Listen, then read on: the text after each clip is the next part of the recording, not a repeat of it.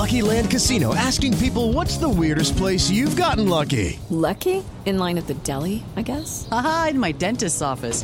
More than once, actually. Do I have to say? Yes, you do. In the car before my kids' PTA meeting. Really? Yes. Excuse me, what's the weirdest place you've gotten lucky? I never win and tell. Well, there you have it. You can get lucky anywhere, playing at LuckyLandSlots.com. Play for free right now. Are you feeling lucky? No purchase necessary. Void where prohibited by law. 18+. Terms and conditions apply. See website for details. Step into the world of power, loyalty, and luck. I'm gonna make him an offer he can't refuse. With family, cannolis, and spins mean everything. Now, you wanna get mixed up in the family business. Introducing The Godfather at ChumbaCasino.com. Test your luck in the shadowy world of The Godfather slot. Someday, I will call upon you to do a service for me. Play The Godfather, now at ChumbaCasino.com. Welcome to the family. No purchase necessary. VGW Group. Void where prohibited by law. 18+. Terms and conditions apply. Hey, everybody, and welcome to the Billboard.com Pop Shop Podcast.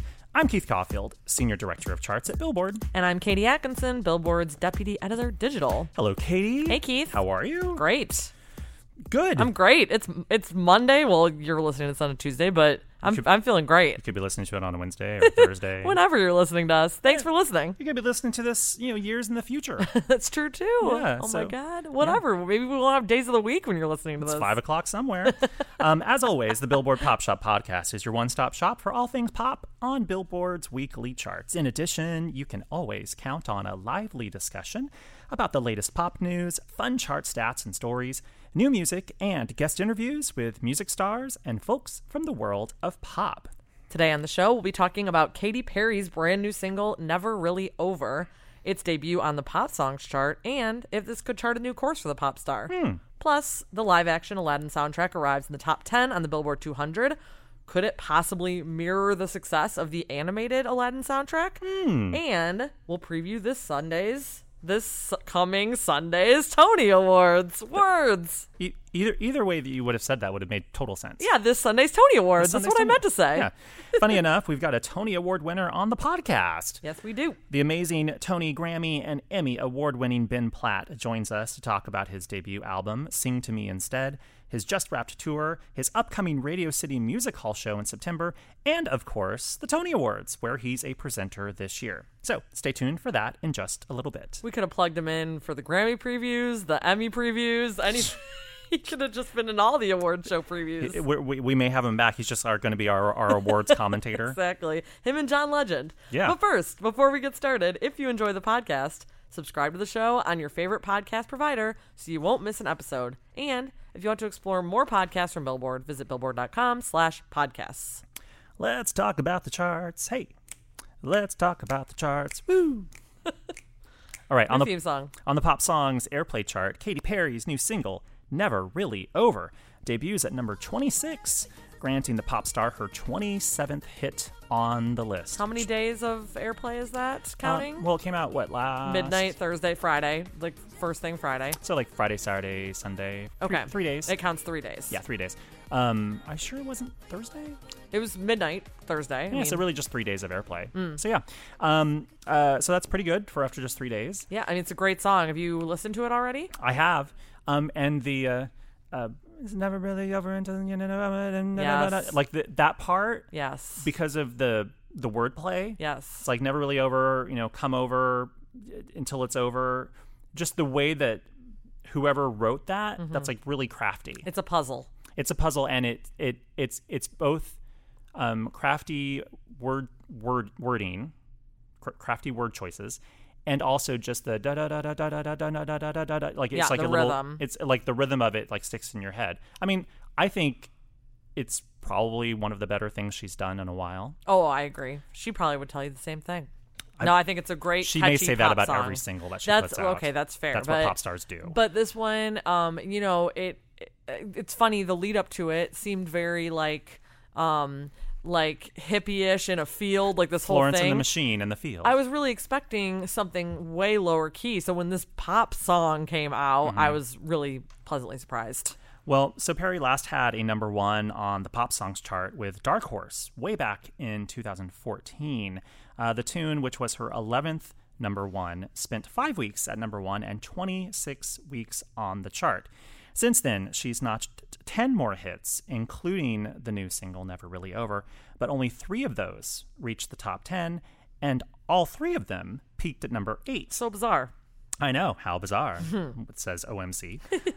Birthday in 2014, Chained to the Rhythm, featuring Skip Marley in 2017, and Feels, the Calvin Harris single on which she was featured, also in 2017. So, Katie, will this, do we think, be the song that will help bring her back to not just the pop spotlight, but also maybe to the top of the pop songs chart? It could be. I mean, I feel like I confident feel, it could be. I was gonna say I feel confident in saying that it like top 5. Okay. Yeah, like, so hold me to that. It feels top 10. Yeah, and things could, like, you know, take a while to climb there, Mm-hmm. you know, and some of the best pop songs have that sort of slower trajectory, but I want to hear this on the radio. Yeah. So I'm hoping. All right, we'll see. In other chart news, the soundtrack to the new live-action Aladdin film debuts at number 6 on the Billboard 200 chart. Katie, would you like to take a guess as to where the soundtrack to the 1992 animated film on which the new film is based peaked at on the Billboard 200 chart? I'm gonna just guess 1. Nope. Really? It didn't hit the top. Hit number 6. Oh, really? Yep. So it's currently matched. Yep. the Currently success. matched. That's shocking because I just think about, I don't know, A Whole New World being like everywhere. What was it? Peebo Bryson? That's right. That version? In fact, I'm about to tell you. Oh, Well, oh, good. that soundtrack spawned a huge hit single in A Whole New World. As you don't say. As recorded for its single release by Peebo Bryson and Regina Bell. Of course, in the movie, the characters themselves, of Aladdin and Jasmine, I forget the singing voices, sang it. It's okay. Lea Salonga is Jasmine. Yes, and I don't know who Aladdin is. It's someone. Sorry. It's actually someone kind of famous, and I've forgotten it. Oh, shoot. Was it like? No, Robbie Benson was the Beast in Aladdin. I don't know. Never mind. I would not have been able to give you Regina Bell from that. I knew Peebo Bryson did A Whole New World and Beauty and the Beast with Celine, right? Mm-hmm. But I did not know Regina Bell. I could not have come up with that name. Well, the Peebo and Regina version, which I think was also on the soundtrack at the end of the soundtrack, it also played over the end credits of the film. It does play over the end credits of the film because I just watched it on Saturday. Oh, okay. The original animated Hence one. why you had it in your head a second ago. Well, the track soared to number 1 on the Billboard Hot 100, dated March 6th, 1993. The cut also spent 6 weeks at number 1 on the Adult Contemporary Airplay chart and a week at number 1 on the Pop Songs Airplay chart. The new film version of Aladdin is the latest retelling of Disney's 1992 film. That movie spawned 2 direct-to-video sequels, an animated TV series, video games, and a Broadway musical. Was Robin Williams in any of the sequels? He was in the second of the 2 direct-to-video sequels, because the first direct-to-video sequel, he was in the midst of sort of a feud with Disney because they did not honor his request to not have his voice and name kind of commercialized in relation to Aladdin. Oh, yeah. Like Disney World commercials and stuff like. No, in like having like the genie sold his toys and having like the genie take up like most of the poster space on posters, and it turned into something that Robin didn't want. And I watched a whole documentary about this. This is why it's suddenly in my head. And so he didn't want to do the direct-to-video sequel, and then I guess there was a new Disney chairman that came in, and he publicly apologized on behalf of the Disney company to Robin Williams. Smart. And then they made amends, and eventually Robin did Good Will Hunting, which at the time was for Miramax, which was the Harvey Weinstein company, but that was also part of Disney at the time, and that's what won Robin Williams his Oscar. Interesting side note here. Oh, man. Keith's got some intel. Little did I know with this question. As if those side notes weren't already interesting enough. Apparently, Disney, a couple years ago, but I guess after Robin Williams' death, or maybe before that, had announced how they were going to do some sort of new kind of Aladdin origin story or something involving the genie, like an animated movie involving a genie. And they were going to use outtakes from Robin Williams' recording sessions for the original Aladdin movie, like moments that hadn't been heard before. But apparently, in Robin Williams' will, it says that Disney cannot use any of his unused recordings for 25 years after his death. That's great. Imagine that. I think anybody listening to this who's in a large movie franchise right now should maybe make that same addition to their will. So yeah, I mean, it had direct-to-video sequels, animated cartoon, video games, Broadway musical. It was a phenomenon. Yeah. So, speaking of Broadway... I crafted the script this way. Speaking of Broadway, the 73rd Annual Tony Awards will be held this coming Sunday, June 9th, in New York at Radio City Music Hall. The show will be broadcast on CBS at 8 p.m. ET. Is it not live on our coast? It is not live on the West Coast. So sad. Not live on the West Coast, so 8 p.m. everywhere, basically. And it's hosted by Tony winner James Corden for a second time. Tony nominees were announced in late April, with the new musical Hadestown earning the most nominations, with 14, including Best Musical. Well-known TV and film actors who earned nods include Bryan Cranston, Jeff Daniels, Laurie Metcalf, and Adam Driver. So nominated for that Best Musical award this year are Ain't Too Proud. I always want to say Ain't Too Proud to Beg, but it's just Ain't Too Proud. Ain't Too Proud. I literally had to stop my brain from saying the whole thing. Ain't Too Proud, The Life and Times of the Temptations, Beetlejuice, based on the Tim Burton film of the same name, the aforementioned Hadestown, The Prom, and Tootsie, based on the film of the same name. So, Keith, what do you think will win this year? I mean, we're here in LA. Have we seen any of these things? Nope. No, not yet. I haven't. So, yeah, full disclosure, we haven't seen these. So, with that said, Scott Feinberg, who's the awards editor of our sister publication, The Hollywood Reporter, has forecasted Hadestown to win. And I checked a couple other sort of prognosticating websites that sort of specialize in this, and that seems to be the show to beat.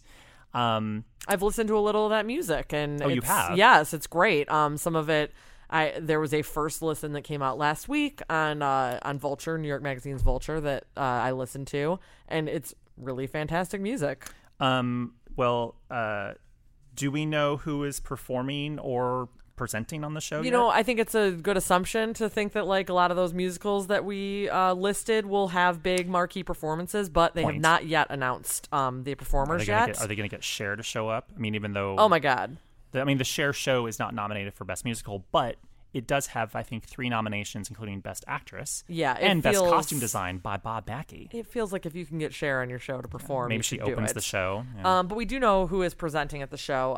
There was a big announcement last week. Darren Criss, Tina Fey, Samuel L. Jackson, and Sutton Foster are among the first round of presenters. Other presenters scheduled for this year's show are LaTanya Richardson Jackson, who is Samuel L.'s wife, by the way, Regina King, Laura Linney, Audra McDonald, Billy Porter, Andrew Rannells, and Michael Shannon. And it's safe to assume that we'll see some of those Best Musical nods on the stage. Maybe. We'll see. TBD. And usually they'll sometimes pull some... a special performance for, the 30th anniversary of, The Lion King, or, Exactly. Or, maybe because of Aladdin being, in theaters, maybe they'll have a performance from, the Broadway cast of Aladdin. Like the Aladdin. Original. Another presenter on the show is our guest this week. Yes. Ben Platt, the singer and actor who won a Tony Award for leading actor in a musical for Dear Evan Hansen, stopped by the Pop Shop to discuss his debut album, Sing to Me Instead. Writing the album, his recent tour, his upcoming show at Radio City, and more. Plus, he shared with us a pretty amazing Broadway-related nugget that neither Katie or I was expecting. Wait for it at the end of the interview. So here is our chat with Ben Platt. In one of those days, I don't wanna come out. Can you help me out? Can I lean on you? Welcome to the Billboard Pop Shop Podcast, Ben Platt. What's up? How are you? I'm good, Keith. How are you? I'm okay because you're here. Makes everything better. Oh, shucks. First off, your beard is gone. Yes, it is. Important things. I have a beard. I've had one for a while, but I've been so used to seeing you with one. Yes. What gives? Where'd it go? Well, I like to have it, particularly for while we've been promoting the music and doing the concert tour and stuff, because that's my most natural state. It's what I prefer. The natural hairy state? Exactly. Beardy state? My Judaism really showing on my face. But I had to shave because we are promoting The Politician, which is the Netflix show that I just shot this week, in which I play a high school student. So the beard didn't really fly for that. Teen Wolf had a beard. Yeah, well, yeah, you know, I'm fighting for a season 2 beard. We'll see. We'll see how that works out. Well, you released your debut album, Sing to Me Instead, earlier this year. Yes. It debuted in the top 20 on the Billboard 200 chart, and its songs and videos have earned more than 35 million on-demand streams in the United States. Congratulations. Thank you very much. I work in the charts department here, so I like to amaze people with amazing numbers. Yeah, and no, I statistics. was going to say I've never heard it put in that statistical way, so it's exciting. 35 million on-demand streams. It's like 5 to 7 million are the Jews from my community in Los Angeles, but the rest I'll take. I feel like there's a healthy spread across all demographics and regions and DMAs. Totally. Sure. So yeah, that's amazing. I mean, what did it feel like to get that music out there? I was a little bit nervous about it at first just because I had lived with it alone for so long, just with me and sort of some of my co-writers who had heard the music with me and the few family members I was playing it for over and over again. So it was nice to kind of have it. It's like sort of your baby for a while, and then you have to kind of release it to the rest of the world. So there was like a little bit of melancholy in that. But then as soon as I started seeing people, like the faces of the people that were listening to it and making it part of their lives and doing covers of it and, you know, tweeting about it and putting it in their weddings and things, like that's made it sort of reminded me why I wanted to do it in the first place. And it was it's a new experience I've never had. I've never had material of my own out in the world. Right. I've always been sort of a conduit for other stories and other characters and other projects. And this is purely just putting myself out there. Yeah, and you just wrapped your first tour, so you Yes. actually got to see those faces out in the crowd Totally. singing along with you. Talk to us about what that was like. It was really wild. I mean, I think, you know, I expected places like New York and LA to be really warm and wonderful because I performed there before, and I mean, albeit never as myself, but still I felt more familiar with them, and I had a lot of friends and family in the crowd. And Right. but to go to, you know, Detroit and Toronto and these places Texas, right? Yes, Somewhere? Dallas and Austin, Okay. and everywhere I went and have people singing along to all the songs, not just like the one that we kind of led with, but all the songs on the album was a wild experience. That to just know that in these last 2 or 3 months, it's become so much a part of people's lives that they can sing along it was really special. And performing live is my ultimate favorite thing to do, and I think that was the part of this experience I was the most looking forward to, and it exceeded all expectations for sure. Getting to do it as myself, which I've never done. Did you feel like you learned new things about the songs and about the music through performing them like that? 100%. I think that there's, because there's so much focus on cohesion when you're constructing an album, and I certainly know that when I was narrowing down the songs and doing some of the writing, that I wanted very much for it to feel like one feeling and one story and one world. And I think it definitely is successful in that, but I think performing them live really indicated to me sort of the different energies that they each have and how they can really elicit very different responses and different emotions in a really good way, I think, and just set them apart. All little individuals. Exactly, little moments of their own, little children of their own, which was really fun. And it just taught me in a musical sense how to, not, because this is the first time that I'm going out and doing something that's very much based on a recorded piece of music. And so I think there was initially a pressure in my mind to sort of recreate sound for sound the records. Right. But I think I learned that it's a different animal to sing a song live, and it's figuring out how do I love to sing these and how do I feel comfortable singing them and what feels natural and what feels authentic. Obviously very much in the vein of the track, but not feeling like you have to just be recreating exactly every sound and run and everything like that. Was it an interesting juxtaposition coming from, obviously you've done stuff other than Broadway musical theater because we know you from film and TV and theater, but coming right off of Dear Evan Hansen, right, where you have to do basically the same movements, moments, everything every night for the most part. Yes, very much so. To going into your own show where you can add different colors or moments or feelings or dance moves. Yeah. To kind of modified mashed potato, I think, as you said yes, at some point recently. Very good. I'm also amazed that you're 25, right? I'm also amazed that a 25-year-old knows what the mashed potato is. To be fair, it's because I did Hairspray when I was a kid. Oh, okay. And I played Link Larkin, and we had to learn mashed potato. I was going to say, I'm like, wow, that's so cool. He knows. Oh, never mind. You knew it professionally. But so, yeah. It's to burst the bubble, I'm sorry. Was it interesting, going from a very structured production for over a year to your own thing where it felt, did it feel really freeing in a way? Totally. I think as far as how I would consider myself as a showman, I definitely like to establish a routine and for there to be a plan and for the evening to have a lot of structure to it. Mm-hmm. But I think, as far as the material, getting to inform it with how I'm feeling that day, or if there's a joke that I want to add, or an anecdote that I want to share, or something about the place that I'm in that I want to say, and that I can sort of shape it and have a lot more control over the evening than I do when I'm in someone else's piece, was really refreshing. And I think the greatest divergence from Evan Hansen and just from musical theater in general was just the feeling of getting to invest purely in how do I want to convey the stories and sing the songs and have the music feel, and not have the primary task be how do I disguise myself fully and appear to be a completely different person and serve this other story. And it was sort of like a wall opened up in a nice way. I like a lot of productions, depending on what show you see. Like if you go see like an Ariana Grande or like Madonna big pop show, sure, it's like you can't go off script because the laser's about to go off right here. It's like, oh no, we're going to cue the fog. At the 13-second mark. Yeah, it's like, no, we can't. You're going to burst out of the stage. It's like, the toaster's going to lift you up. But with your show, like, it made me think when you were saying that, it kind of reminded me of when I saw Adele here.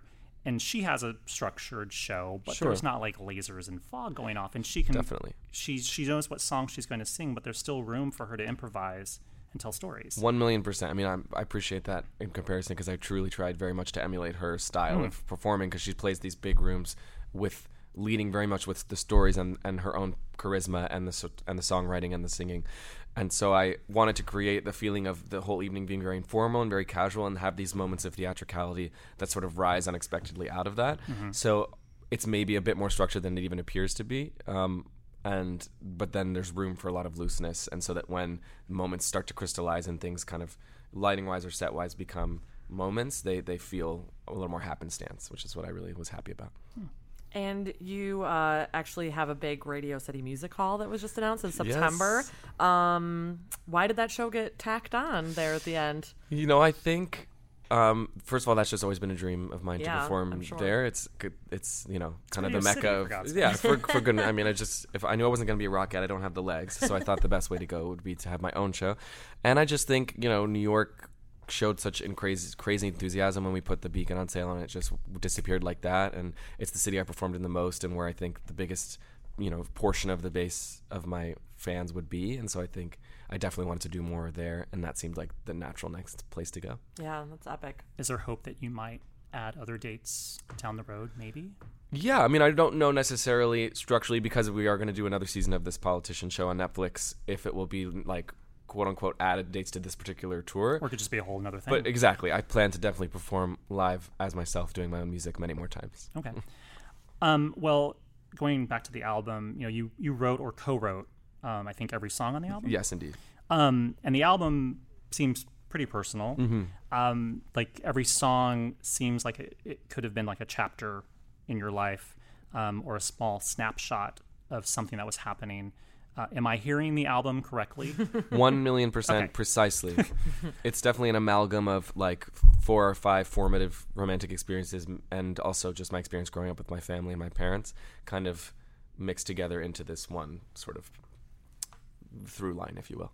Most of the songs are kind of in the mid-tempo kind of ballad range. Sure. But there is one track, and I've plumb forgotten it, but I think it's about in the middle of the album, where it's actually kind of up-tempo.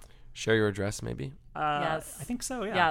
Yes. Which is hilarious, too. I know, we were laughing at every single lyric. We were listening out loud together. I definitely wanted to find some space for that sort of strange humor and kind of quirk, and I think it worked out very nicely in that song. Yeah, it's so cute. But I read that you are more comfortable with sort of the ballad area. Like you're not really like you're not into like the whole upbeat, like let's go with like a big dance number. I think not necessarily that I have an aversion. I was really hoping for like a big dance floor filler stomper track. I do dance a little bit in the show and the concert tour, but I think just this being the first time I was ever writing earnestly from my own perspective, I think what came out the most naturally as far as sound and stylistically was ballads, because I think that's where my upbringing's been, and that's where sort of emotionality is the easiest to express, and that's where all my favorite artists live, kind of like the Carole King, Adele, Joni Mitchell, Sam Smith world James of things. Taylor? James, of course.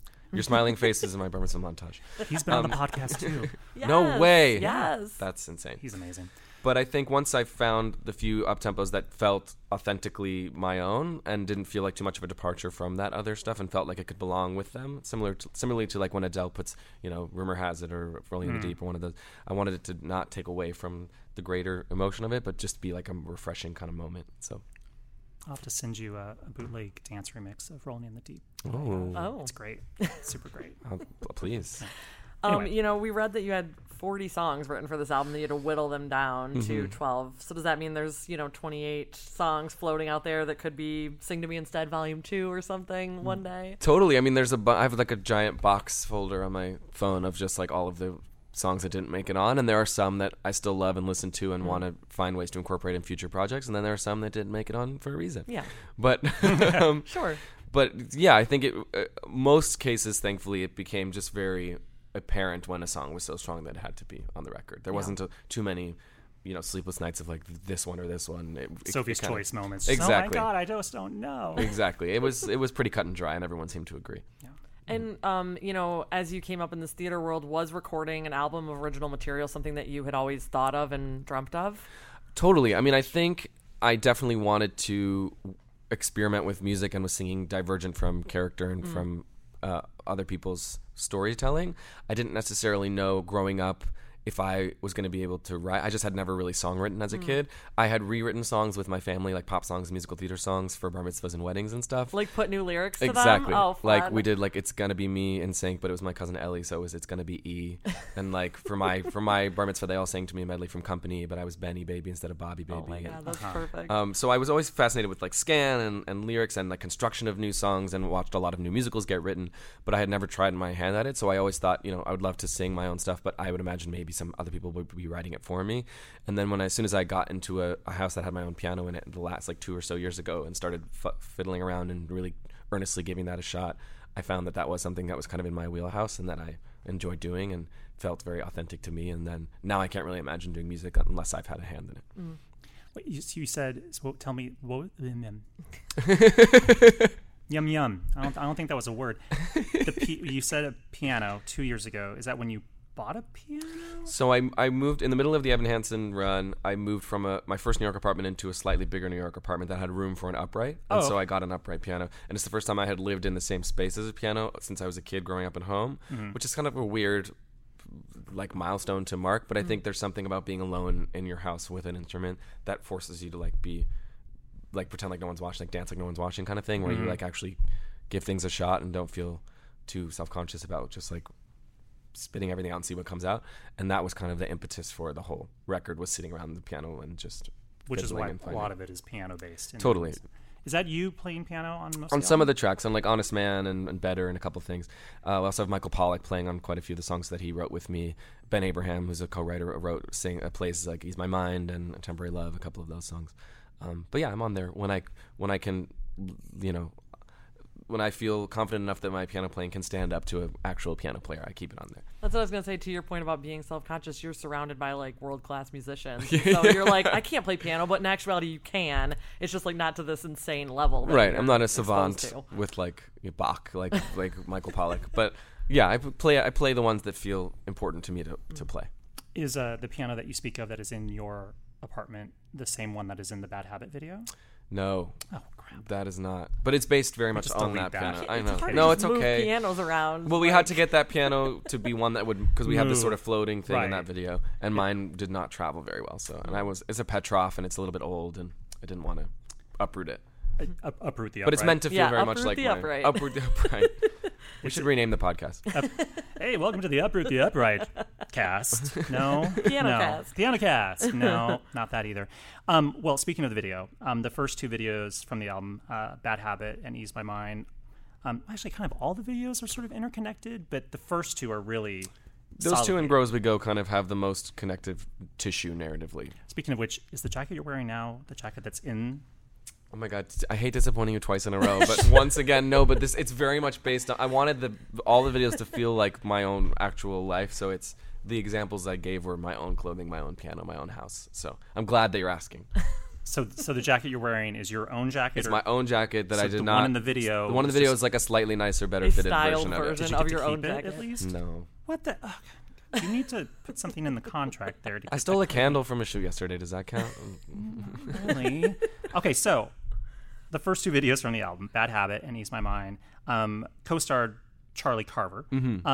He was more so in the second video. You see him in the bit. I'm not going to spoil it if you haven't watched it yet. Go watch them. And they followed a storyline where you 2 characters are in a rather emotional relationship. Sure. And me, as a gay person, I am still thrilled to see representation like that in music videos. Thanks. Especially by artists that are signed to major labels. Totally. It certainly wasn't something that I saw when I was little growing up. I'm a little older than Ben, everyone. People listening to this know that. Did that weigh on you at all when you were going into the thought process of like, all right, what am I going to do with these videos and like, what do I want to show? Sure. Not to make this all heavy, but no, I'm just like, not at all. I told the same thing to Troye Sivan on the show once. I'm just like, you don't realize like how cool this is. It's sort of this weird dichotomy of like wanting very much to be this representation that I'm getting to be, and seeing the way that it's affecting people, particularly on tour, having people come up to me and say, I came out to my parents listening to the album, or I've never been to a concert that I feel like I've heard the right pronouns, things like that. Right. It's so beautiful, but also like I don't want to take credit for making this big conscious decision, because it truly wasn't. It was just the real decision was just very generally to share about myself and to be authentic and to try to be transparent, as opposed to create stories that I could pretend were my own. And once that decision was made and we were off and running, there was really no question that I would represent it accurately, and I wouldn't edit it for any reason. And so then it was just a matter of, who am I going to cast? Exactly. Exactly. So I was hoping that it would be very much a part of the tapestry of it and not kind of the whole purpose of it. And I think it's been very kind of encouragingly innocuous, and I think meaningful to the people that it's meaningful to, but also accessible to the people that don't really care. And that's been wonderful on both sides. Did you know Charlie beforehand? Yes, just a little bit through the Ryan Murphy universe, because he's in Boys in the Band. It's a large universe. I like the Avengers or Marvel multiverse, and then also the Ryan Murphy. Yeah, the Murphyverse, exactly. It's the slightly more sort of queer, progressive version. I think Ryan would probably appreciate that definition of it too. You have won a Grammy, a Tony, and an Emmy, and we were envisioning like what the EGOT might look like someday. Would be in your wildest dreams? What would be your dream Oscar win? Like, would it be Best Original Song? Would it be, they revive some favorite musical of yours as a movie? Animated short? Yeah. Documentary feature? All of these sound like thrilling avenues. I would love, of course, to write a song, but I think the ultimate dream, coming from the world of acting, and that's what I grew up doing, and that's always been my biggest dream, would just be to be in a great film and to be recognized for that. With a director that I really like, Greta Gerwig or an Olivia Wilde or a Bo Burnham or someone young who's making interesting, forward-thinking stuff. But animated short is great too. Sure, yeah. And also animated short. Speaking of awards, the Tony Awards are this weekend. It will be this weekend when you hear this podcast. Yes. Oh, yes, yes. By the way. I saw a confused look. He's like, wait. Timey-wimey Woodley. I was like, I got to get out of here. I got to get on the plane. I'm presenting. You're presenting. Have you had the chance to see a lot of the nominated shows this year, like Beetlejuice and Be More Chill, The Cher Show? I have seen, I think, every single musical and musical revival, and pretty much every play, except I haven't seen the Hillary and Clinton, and I haven't seen Ink. But I've seen pretty much every other production. Oh my God. I really make it a point to see as many things as possible. It's my favorite activity is seeing theater. That is Did not expect that answer. No, Didn't me think neither. you had that much time to do all that. Throw it at me. What do you got? I've only seen one because I saw the Cher Show, but I don't live in New York. But I you love live Stephanie. there, so is that just like sort of a normal like weekly thing? Just go see a show? Maybe? Anytime that I find I have some time off, my favorite activities, because it's like a 20-minute walk from my house to the theaters, so that's amazing. I try to do it as much as possible. But I'm also very privileged that that's something that's accessible to me. I wish that theater was that accessible to everyone. Yeah, because it's just such a great way to broaden horizons and also get out of your own head. And it's just I love going to the theater. That is such a treat. Hadestown is my favorite. If you haven't seen it, you should go see it. It's like, I haven't seen it, but I've heard lots of interesting things about it. Like, it's a very interesting show. It is not. I'm saying that with a weird look on my face. It's not your like average Broadway fare in that it's not very like forcibly commercial, and doesn't like scream out to be on a big proscenium Broadway stage, but it's maintained so much of its downtown coolness and aesthetic, and the score by Anais Mitchell is like unlike any Broadway score I've heard. It's gorgeous, this like indie rock, very particular sound. It's very beautiful music. I really loved it a lot. Are you going back to Broadway anytime soon? Definitely in my life many times. I don't have a date in yet. my life. I want to badly. I mean, I can't stay off the stage for too long, so I definitely have lots of ideas of things I'd love to do. So it's just which one comes to fruition in time and in the right manner. Right. But I will definitely be back. Last thing, you'll be starring in the Netflix series The Politician, which begins airing in late September 27th, I think. Exactly. Very good. 2 days before Radio City Show. Hey, it's like you planned that. It's a good weekend. And my birthday's the 24th, so it'll be a fun week. That'll be a crazy week. Should we expect any singing from you in the show? I'm assuming no. Yes. Really? There's a couple little sprinkles. I don't want to spoil anything. Spoil I it. forget what the term No is. one's listening. What's the term where it's like only in the context of the actual world? Oh, diegetic? like diegetic. Yeah, yeah. So there's like 2 or 3 moments throughout the season I that like have the way some. you're just like, what is that word? I'm like, you see a Broadway show every week and you don't know that word? That's a film or TV thing. Or actually, it can be a musical or a theater thing too, right? Yeah, it's just whenever it's only in the context. Like there's no breaking out into song or fantasy world, Right. but there's like a couple of little instances. It's not a musical show by any means, but there's a couple little pops and surprises of that. And you said you're already planning on a season 2 of the show? Yes, too? we're already picked up for season 2. We'll Incredible. start shooting in New York in the fall. Oh my goodness, that's amazing. It's crazy. It's a Netflix nice way to shows. go into season It's 1. awesome. And it was helpful because we all got to really become a family, knowing that we were going to have a long-term situation together and get close. And that's my favorite part of doing any project is like making a little family. So it was really fun. Amazing. Well, we really appreciate your time today. Thank you for Yeah, coming of in, course. and good luck with everything. And see you at the Tonys. See you at the Tonys.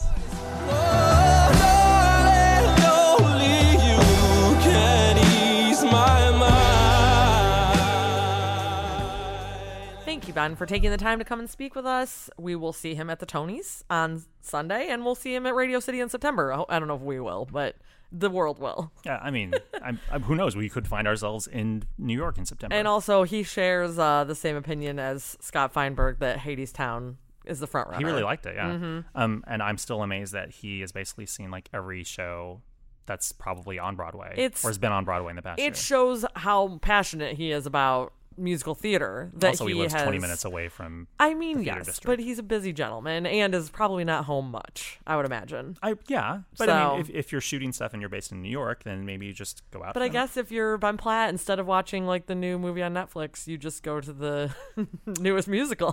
to live in New York. Indeed. But yeah, I mean, that can be really expensive too. It can. So maybe try to be a famous actor and singer if you're going to go to every single show. Yeah, but but a lot of shows have like rush tickets. Like there's got to be like sort of more inexpensive tickets, last minute tickets, TKTS tickets. That's true. If you lived in New York, you could just like swing enter the by. lottery every day. You could like go Right. stand in the line once in a while. It's not et cetera. exactly, but still in general, Broadway is not an inexpensive endeavor. No. Yeah.